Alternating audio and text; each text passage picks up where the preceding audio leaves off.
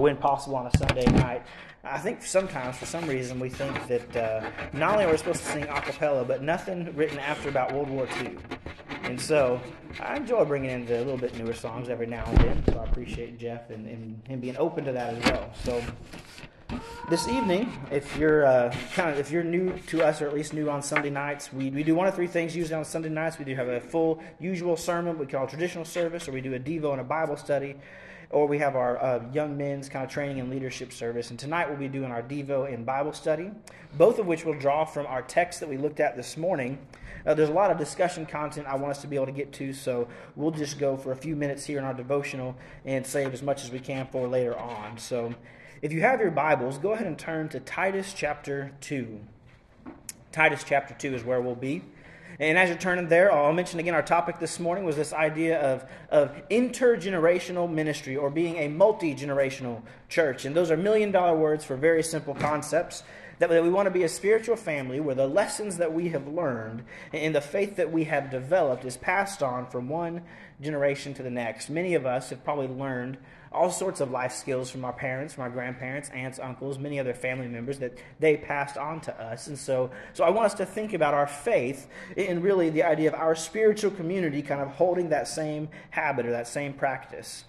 And I kind of thought of it this way, that kind of like a special recipe for a casserole or an apple pie, think of your faith as a treasured thing that you want to teach your children and your grandchildren to pass on from one generation to the next. So with that in mind, we're going to read kind of just the second half here. I want us to pick up with verse 7 of Titus chapter 2. That is Titus chapter 2, verse 7. Show yourself in all respects to be a model of good works, and in your teaching show integrity, dignity, and sound speech that cannot be condemned, so an opponent may be put to shame, having nothing evil to say about us. Bondservants are to be submissive to their own masters in everything. They are to be well-pleasing, not argumentative, not pilfering, but showing all good faith, so that in everything they may adorn the doctrine of the Savior. So in our morning lesson, we looked at each of those first four groups, kind of the first half of the chapter, that Paul identifies the older men, the older women, younger men. And he says each of them have a part to play in the church. They all contribute to what Paul calls a healthy, growing spiritual family. And we noted a few different issues that crop up with the text that we'll get to later on. But I wanted to spend some time just talking about verse 7 through verse 10, because Paul identifies each of these first four groups based on age and gender, and then he turns, and he actually, if you can tell by the language in the text, he turns specifically to Titus. He begins speaking, show yourself in your teaching and your good works, and so he's directing to Titus as the minister. And so it should come as no surprise to us that Paul is saying if you are to minister to a church, your actions ought to reflect your word. You ought to be practicing what you preach. And this is how we know Paul is telling the truth when he talks about in Colossians and in his letters that he had a revelation from Jesus himself. Because Paul is hitting on the same exact notes that Jesus told his disciples when he was on the Sermon on the Mount.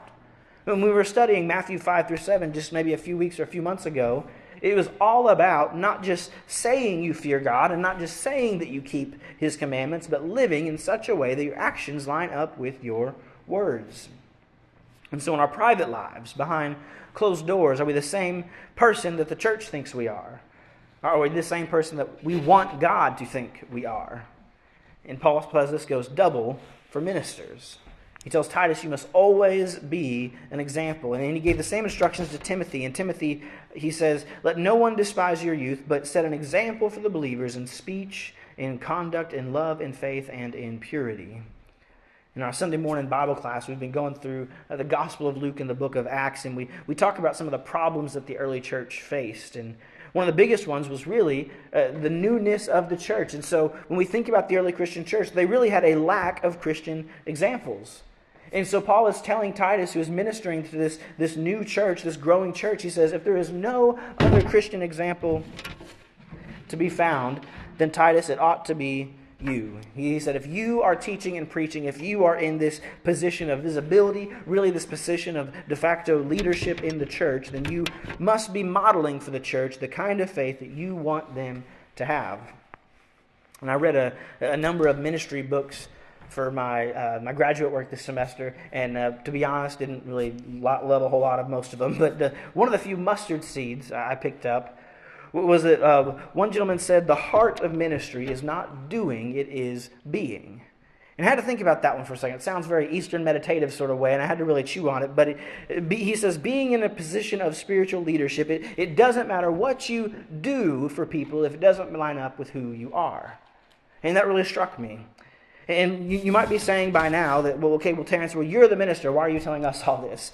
Well, because really in the church, the way the church is structured, it is your job, if you will, to hold me to this standard. And don't get me wrong, I know one day we'll all be judged by the one whom God has appointed, as we kind of touched on this morning. But we have a Christian duty to one another to keep ourselves accountable, to hold each other accountable to the Christian standard. And so just as we have expectations of one another to act a certain way, it is only right for the church, to the congregation, to have expectations of his minister, as laid out in Titus 2 in verse 7 and 8 there. So Paul concludes verse 8, but with this reason, he says, so that those who oppose you may be ashamed. That they may be ashamed because they have nothing bad or nothing evil to say about us. And this echoes that same idea from earlier in verse 5 when he says that the word may not be maligned, that the word may not be blasphemed, that the word may not be discredited. And so he's saying, conduct yourself in this way because you will always be putting a good example on for others. And we talked about this a couple weeks ago, that in an odd way in the church, we're called to be separate from the world, even though we're in the world. And we're called to stand up for what is right, no matter what the world thinks.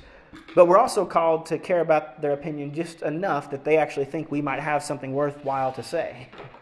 We want to put on that good image. We want to reflect godliness. We want to be presenting not just ourselves, but the church and really the God whom we serve in the best light possible.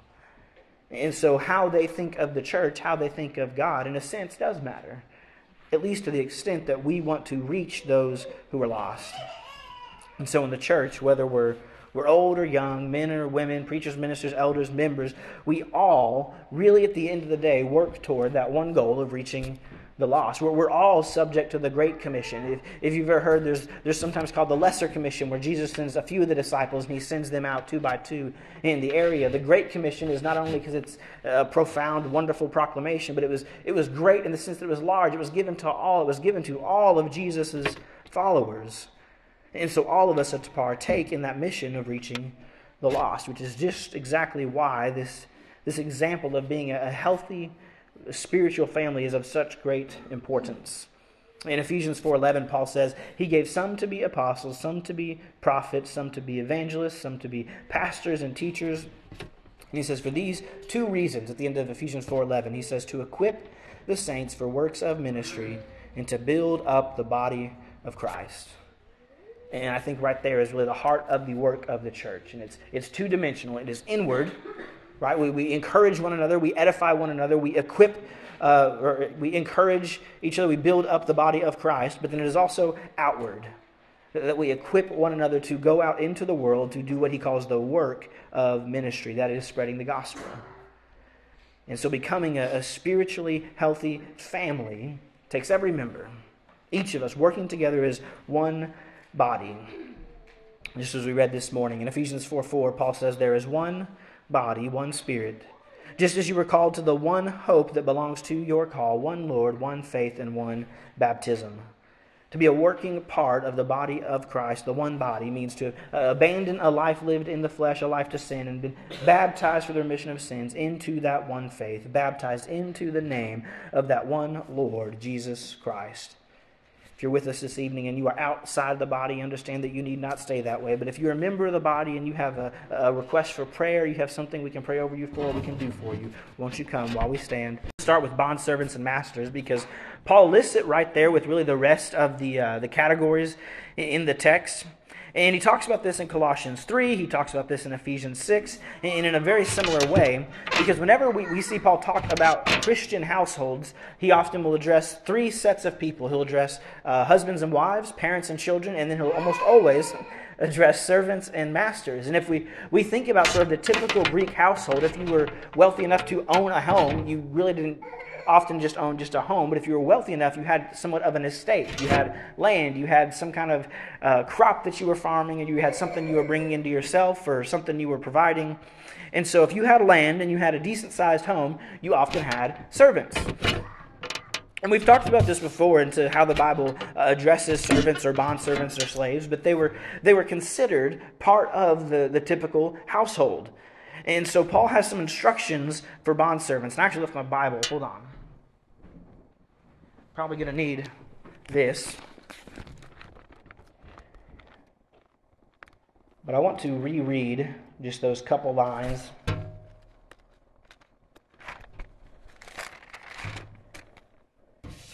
He says, bondservants are to be submissive to their own masters in everything. They are to be well-pleasing, not argumentative, not pilfering, but showing all good faith, so that in everything they may adorn the doctrine of God our Savior.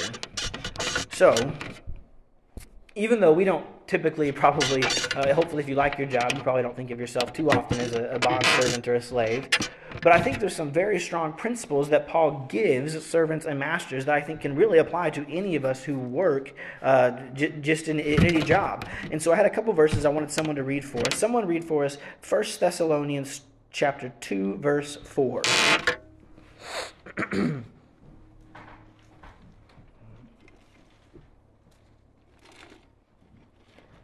We have been approved by God to be entrusted with the gospel. Even so we speak, not as pleasing men, but God who tests our hearts. So he says, we're servants of the gospel, and we seek not to please men, but God who tests our hearts. And then someone get for us Galatians 1:10.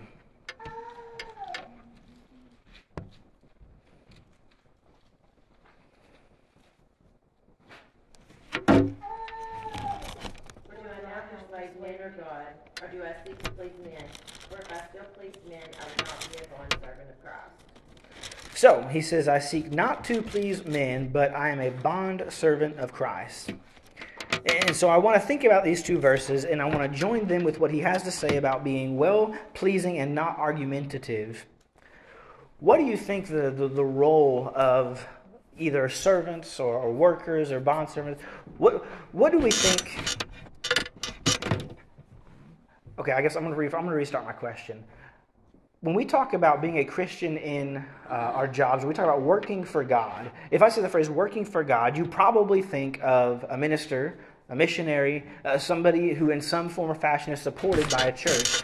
But what I want us to think about in these kind of contexts of these verses is, what does it mean to work for God and be a welder? What does it mean to work for God and be a pipe fitter? What does it mean to work for God and be a salesperson? What does it mean to work for God and be an accountant? And so I want us to sort of toss this around for a little bit, but if we try to apply verse 9 and 10 for our lives, how might I think of working for God in maybe the job that I have outside the church? Well, I guess I can't say I in that context. The job you have outside the church. Oh.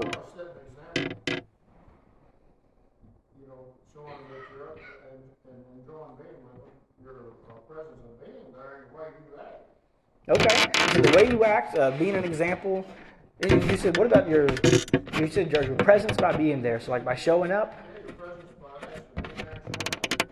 Yeah, that's true. If you want to be an example to people, that's true. I've heard that from a couple people that say nowadays that's a pretty good achievement if you can show up consistently. That's a good point. Can't be an example to people at your job if you don't have one or you're not showing up to one.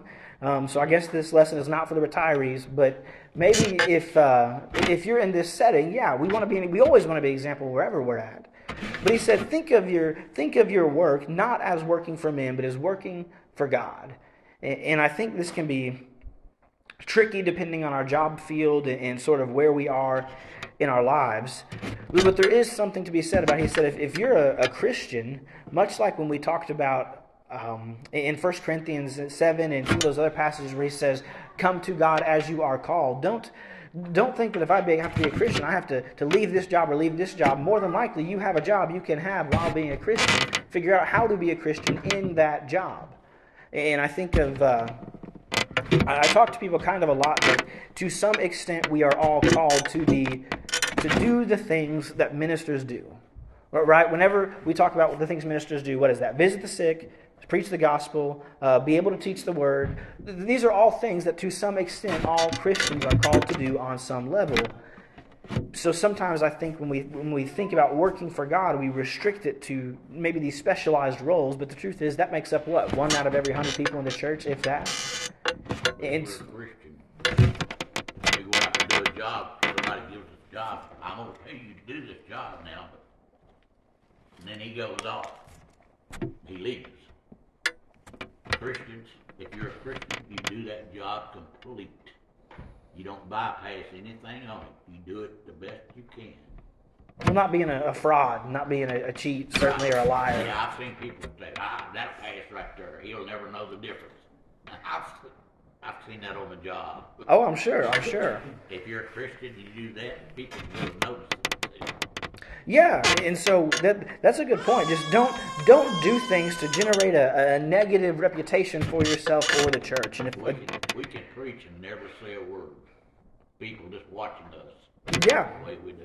Well, and that's kind of what we were talking about is, we think of these things that we think of ministers or preachers as doing, but they're really all things that on some level, to different degrees, we're all called to do. And so what I talk to people about a lot when we talk about the idea of calling.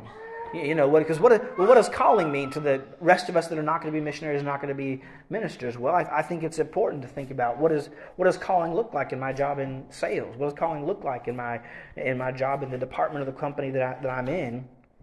Because there's a consistent theme when Paul writes 1 Corinthians, that is to live as you are called. And it's this idea of figuring out what it is in your station in life, I think is the phrase he uses, where you're at in life. How can you live for God in that thing? Because the truth is that the church needs way more what I would call bivocational ministers than it needs full-time ministers. Because there's only so many different churches out there.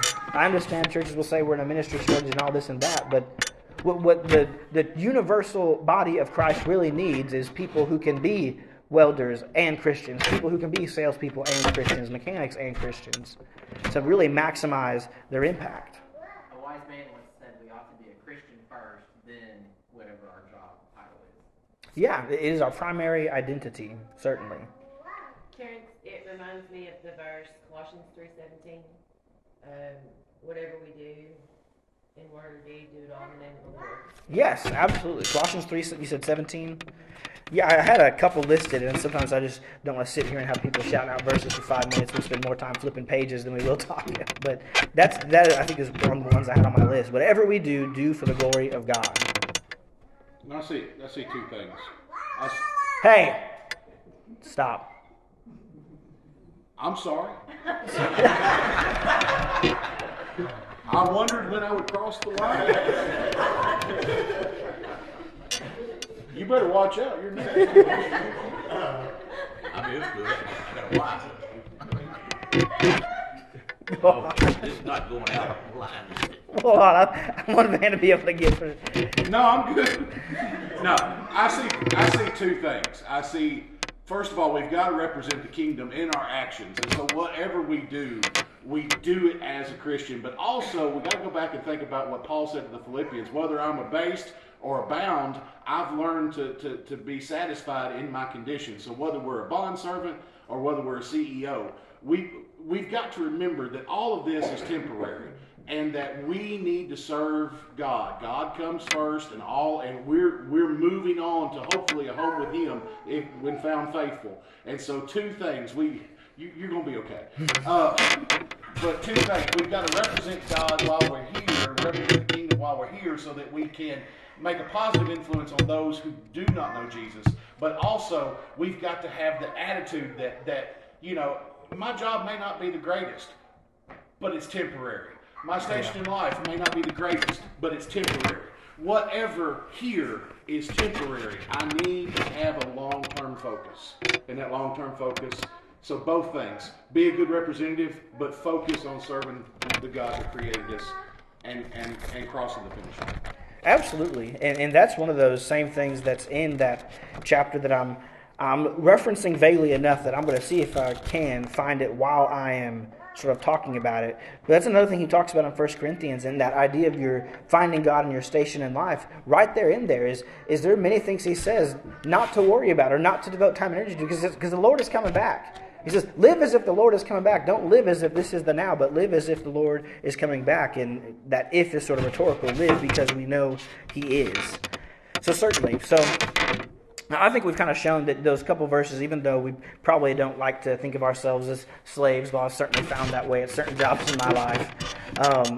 I think there's a lot that applies to where we might be. And he doesn't quite say it in Titus 2, but in other passages, he also gives instructions to masters, in the same way. Treat your servants fairly. Be honest with them. Treat them in a certain way. And when we were talking about Colossians and Philemon, we talk a lot about how we can, if I'm a manager, if I'm an overseer, if I run a company, do I run it in such a way that is Christian, Or am I constantly belittling people? Am I constantly talking down to people? Am I constantly trying to squeeze every last dime out of somebody? Am I treating people like people, And I think all of us have probably had that experience of a job where they treated you like a person, or a job where they treated you like you were a number. And that's a big difference. It's a big difference. So, okay. Well, I think we've gotten a good chunk out of those couple verses. I've got a couple of things I wanted to move on. I wanted to read for us, by way of example, before we dive back into Titus, I wanted to read for us from 1 Timothy chapter 2, verse 9. From 1 Timothy chapter 2, verse 9. And we'll talk about this verse for a little bit, because I want us to think about a couple things, and then we'll jump back to Titus. From 1 Timothy chapter 2, verse 9, he writes, "Likewise also that women should adorn themselves in respectable apparel with modesty and self-control, not with braided hair and gold or pearls or costly attire, but with what is proper for women who profess godliness with good works." So when I first put this in my notes, I thought, I'll ask what people think about that one, and we'll see where that goes. But then I thought, maybe I'll just go ahead and tell you where I'm going first, when we get ourselves into trouble. If we read that, sure. That verse you were trying to find earlier, 1 Corinthians 7, 20 through 24, about being called where you are. If you said verse 20 through 24 from 1 Corinthians 7. 20 through 24. Okay. We might come back to that then at some point. But I read that from 1 Timothy 2:9 because I don't think anybody reads that and says, okay, no gold, no pearls, no braided hair. Maybe you do. Maybe that's how you grew up. Maybe that is where you come from. But I don't think I've heard that specifically as a command against braiding your hair when you come to church. And luckily, there's no one who feels too called out to see anybody with braided hair tonight. But we read that and we say, okay, so what is that really about? Well, how do I apply that to, it's this idea that's rooted in a culture, as the scripture is. So how can I apply that principle to today? Well, we would say they should adorn themselves, as he says in the second half of that same sentence. We should be modest. They should adorn themselves modesty with humility, not to be showy. We could go off into sort of the connotations of what dressing a certain way in that culture meant. That if they did their hair a certain way or they wore certain jewelry, they were putting on a certain appearance of a certain vocation or trade, if you will. And so he says, don't dress like people who dress like that. Like dress Hosea's yourself. wife. Yeah. You were dancing around it, but like Hosea's wife. Yeah. Okay. There's references to harlotry, essentially, in the language he uses there. And he says, so don't adorn yourself this way, but rather adorn yourself modestly. And so I say that because I want to read that, and then I want to come back to Titus 2, because I think Titus 2, especially verse 4 and 5, are some much maligned passages of Scripture. So I mentioned this morning that this word, when it says working at home, let's say managers at home, keepers of the home actually is probably the closest to the translation. But it was just one word. It was a compound word that literally meant home keepers. And I would think of it as home-keepers is kind of what I wrote in my notes. And if we think about, again, kind of the typical Greek household, there was the oldest male who was the head of the family, if you will. They probably worked the land. They had some job that took them out of the house. There was the sons and the daughters, the children, and there was also probably servants who would have tended to the things around the house. And oftentimes, If the man was working, whether that's in the field or in the city at the market or whatever, outside the home, the woman was in charge of, literally in charge, a manager over almost a staff of 4 or 5 different people, whether they be children and servants, who were tending to the other things around the home, managing the business of the home, doing things like that, things that would just happen on the property. And so the woman was, in that way, literally a manager of the events of the household. And so when we kind of contrast, or we look at them in that context, what he is saying makes sense. But I want to pull that out of kind of that context and look at it in ours, because in the first century Greek household, there were very clearly defined roles, right? We've talked about this a little bit when we looked at Colossians, when we looked at Philemon, that men and women had very clearly defined roles, that, again, servants and masters had clearly defined roles, children had very clearly defined roles. And so their culture is a little bit different than ours, because at least when I guess put a disclaimer on that, this next part's about to be my opinion, but many people do not have the luxury of having a stay-at-home parent. I don't know what things were like where you grew up or where I grew up, but I grew up in a home where both my parents worked outside the home because they had to make ends meet.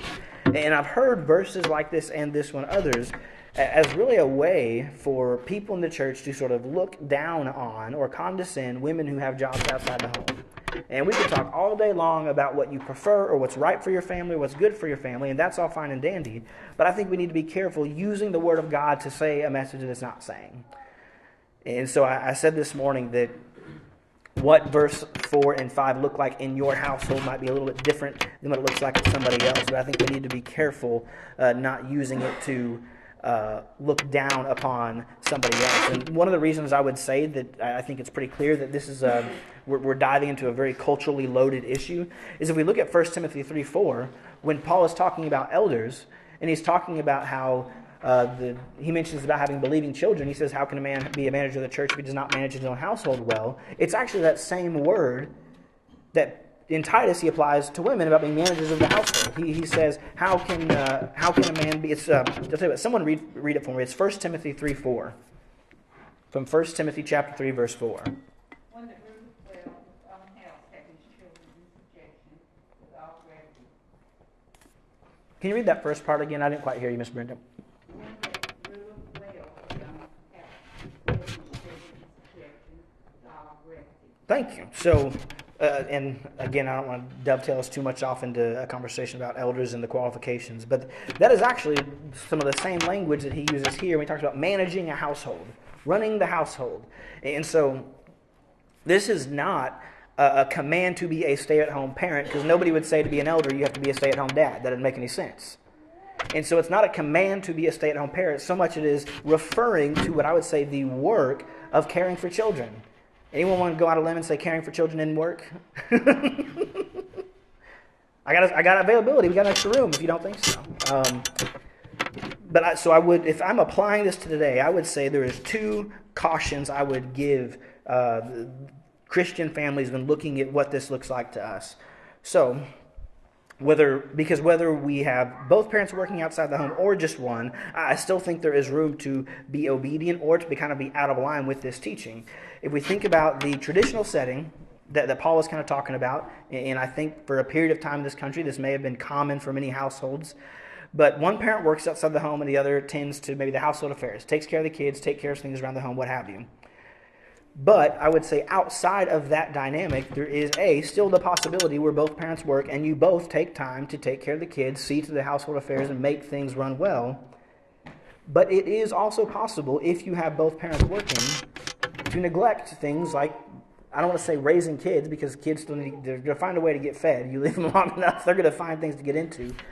But again, when we think about just the things that take time about raising children, spending time with them, training them into certain things, teaching them things, helping them with things. Goodness knows they're not learning it in school anymore. But I would argue that it's also possible, if you have a dynamic where one parent works in the home and one has a job outside the home, it's still possible for the kind of duty Paul is talking about to fall through the cracks. I wouldn't use this example if it was from this congregation, but I was talking to a recently married couple several years ago who were talking about a lot of problems that was in their family. And I said, well, what's going on? We were talking about it. And because, I mean, anytime when a couple's that young and newly married and they have kids and they're fighting, it's usually about the kids or it's about money. There's a pretty short list of things people fight about at that stage. Anyway, he said one of their big, over and over arguments was kids were in daycare and he had a job, but his wife did not. And he said, and I'm not giving this rule that you have to live your life this way or anything, but they went back and forth on what they could not agree on what their expectations were. I'll just say it that way. They could not agree on what the expectations were in their relationship, both for each other and to their kids. And if you can't agree on that, how are you going to have a functional marriage or a functional family? I mean, if we think about those three relationships Paul mentions in Ephesians, husband and wife, parent, child, and the master servant, or if we view that as our work, those three dimensions, if you can't figure out your expectations in the home, you're failing at 2 out of 3 right there, just out of the gate. And in my experience, if you got problems at the home, you're going to have problems at work eventually. Like if things aren't right at the home, it's going to lead to an imbalance in your home work life. And so if I'm applying this, I would not just say, oh, he's commanding women to stay at home and take care of the children. What I would say is he's saying, whatever your vocation or your work situation looks like, make sure somebody's taking care of the children. Make sure somebody's taking care of just the things in the home. Make sure your dynamic and the expectations are clear. And there's many, many things in the Bible we look at when we talk about family dynamics and group dynamics and how we ought to handle things that are biblical principles that I think sometimes are easier for us to see in non-church group settings. Does that make sense? Like it's easier to think about sometimes when I think about making a workplace analogy, or it's easier to think of it outside. Well, here, I'll give you another example, because this is something else I want to touch on. And I'll leave a couple minutes for questions here in just a second. Paul's advice for how older and younger men and women are to behave. I wanted to point out that he starts with the older men and women. And I think that's interesting. Because I think when we talk about church growth, especially kind of post-COVID and figuring out what do we do, how can we draw people back into church, how can we do X, Y, or Z, how can we grow, I think churches often very much focus on young people. We got to get young people back in the church. We got to keep the young people in the church, and that's absolutely true. There's absolutely that critical stage where young people leave the church. But I think it's super interesting that Paul starts by addressing the older crowd. And if I could make kind of a workplace analogy, if the seasoned veterans, the grizzled veterans who've been at that place for a long time, if they're acting in a way that is out of step with what the technical policy is, right, or what the rule book says, or whatever, if they're out of step with how people want them to behave and nothing happens, what are the new people we hire on going to do? They're going to do the same thing. So whether that's clocking out for lunch early or showing up late or sleeping on the job, if you tolerate it from the people who have been there a long, long time and the new people show up, are they going to show up and think, you know what, just for fun, I'm going to outwork everybody? And every so often somebody might, right? But when they see that they're not rewarded for it and nothing happens to the people who aren't doing it, what are they eventually all going to do? They're all going to fall into those same pitfalls and traps and so I think this is a very sound biblical principle that if we look outside the church is a lot easier to see sometimes than it is inside the church. And so when we think about just the dynamics of our congregation or any congregation, I think we're very easily drawn to kind of the fuel and the fire and the energy that comes with bringing a lot of young people in, especially a lot of kids. And we all love being in a class or a VBS setting where it's full of young kids and they're full of energy. And I mean, I did VBS last summer for the first time in I don't know how many years, and it was so fun. I didn't know what I was doing half the time, but it was really fun just because they bring an energy that we're drawn to. But in order for that to go anywhere, and in order to bring people in who are actually maturing in their faith, any church needs that backbone generation. It needs those people who form the backbone of the church. It needs those people who are the older crowd. It needs those people who have been there and done that. It needs those people who have been through a little bit of life. And so I didn't really get the chance just for time to dive too much into this morning. But if we think about just the dynamics of a church, he addresses the older crowd first because I think he wants them to understand that they are really in a very important position of responsibility when it comes to how they behave. Because they are going to be the role models for the younger people who come to the church. And when I say young, I really mean young in age and young in faith. because we're talking about young people growing up, but also those we bring in from the outside. And so what he has to say here is of very great importance. And like I said, it's sometimes hard to see it play out in the church, but I think if we think about a workplace or we think about a family, it's very easy to understand the wisdom there. Thoughts and comments so far? Yes, sir, Mr. Steele. Sometimes people don't think about somebody being sick, and they have to take over the part of the wives, do the part of the wives, and also do the part of what they have to do outside. And sometimes it's hard to do both things because you've heard people say, women say, you can't have it done. That is correct. Because I know I've tried to take care of everything in the house, try to take care of everything outside. I can't do it. It's too much. And so everybody needs to know that they're part of each one of them. Yeah, that's excellent. You know what I'm saying? Oh yeah, and I've seen that play out a handful of times where one, either husband or wife is sick, and the other spouse is maybe they're at church, but boy, they got bags under their eyes. They're moving slow. They're low energy. They ain't saying a whole lot. Why? Well, because the other wife's sick, and they feel like they're working overtime, right? And that's a good point to keep in mind. Not just, in fact, I think the running joke lately has been we're praying for Joe and his shoulder, but we're praying for Renee too because she's got to put up with Joe. I'm just gonna pick on Joe because he knows I love him, but that's a very good and a very serious point. And that goes back to that idea of, whatever in your relationship you have agreed on the expectations, you better have them, right? You better know what they are, and you better know when one person needs to pick up the slack or not. Excellent point. Other questions or comments so far? We got a couple minutes before I'll close this up in our closing prayer, but we touched on a lot of what I would say are hot button probably issues in some way or another, and this is another one of those things that, kind of like I mentioned this morning, I think way too often when we talk about what the Bible has to say about an issue, the reason the world doesn't listen is because they just don't think it's valuable. Sometimes it's because they don't know, sometimes it's because they don't believe it, but I think in a lot of issues, that's just not relevant anymore, right? That just doesn't fit the standard of today. That's just not realistic. And so I think it is of such great importance that we understand what the Bible has to say about families, but are able to apply it to families in a way that really demonstrates for people that it is. And I mean, one of the best ways to prove that is to live it out, right? If we are living in accordance with what God's Word is, and people see that our families are happy and functioning, and there's good spiritual fire kind of being stoked there, people will look to that. So we got to remember, as a Christian, when we're out in the world, we got to remember Galatians 6:10. There's going to be opportunities every day that we can do. That's true. Now, there's responsibility. Like you and your wife going down the road, and the car stops on the road. You got your children with you. What if you stop and there's some bad guys that take you out the first thing? Well, what's going to happen to the rest of that family? We got that situation. Oh, yeah. To contend with.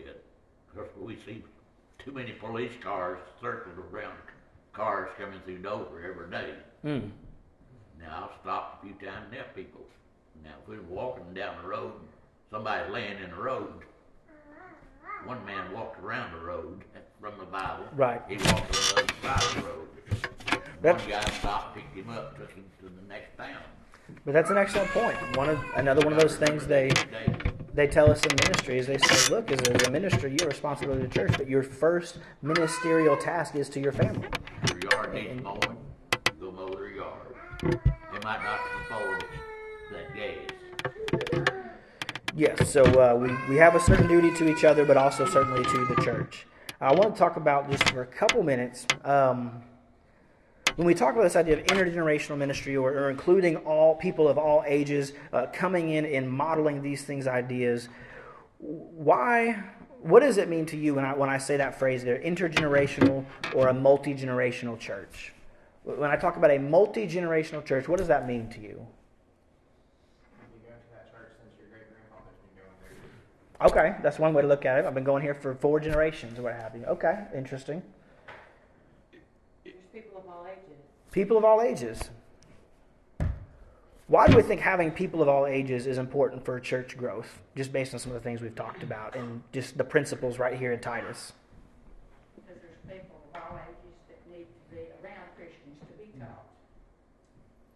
I mean, yeah, wouldn't, You got the older to set the example, the younger to follow the older examples that have been set, and the younger ones, the older, and the middle ones teach, and the younger ones do it. Such that examples come on. yeah, absolutely. The youngest generation will have church. Say that again. The youngest generation, sooner or later, you won't have church. That's true. That's kind of the saying, right? The young people are the future of the church. But, well, that's true. But the middle-aged to the older one, the non-young ones, are now with the church. So we absolutely need both. And I'll tell you, it's important because it's in God's model right there as kind of laid out in Titus. It's important because I think if we live this out, we will see that it leads to growth. But, man, when I ended our service this morning with just kind of this question, do you think about the Dover Church of Christ being the place that you want your kids to grow up in spiritually, that you want your grandkids to grow up in spiritually? And if so, what are we doing in the next 10, 20, 30 years to make it that way? I'll tell you, I may have mentioned this before, but if you've ever been a part of a church that is dying, boy, that's not a very encouraging sight. I will never forget I preached somewhere in an auditorium in a very old, beautiful building, very part of downtown Tulsa. That auditorium must have held 500 to 700 people. And there was about 30. And I mean, you talk about one of the more just gut-punching places to go up there and speak to. Because what you had seen was a church that had slowly, and I get that sometimes this happens, population shifts, we move, people move away, things change that are not in our control.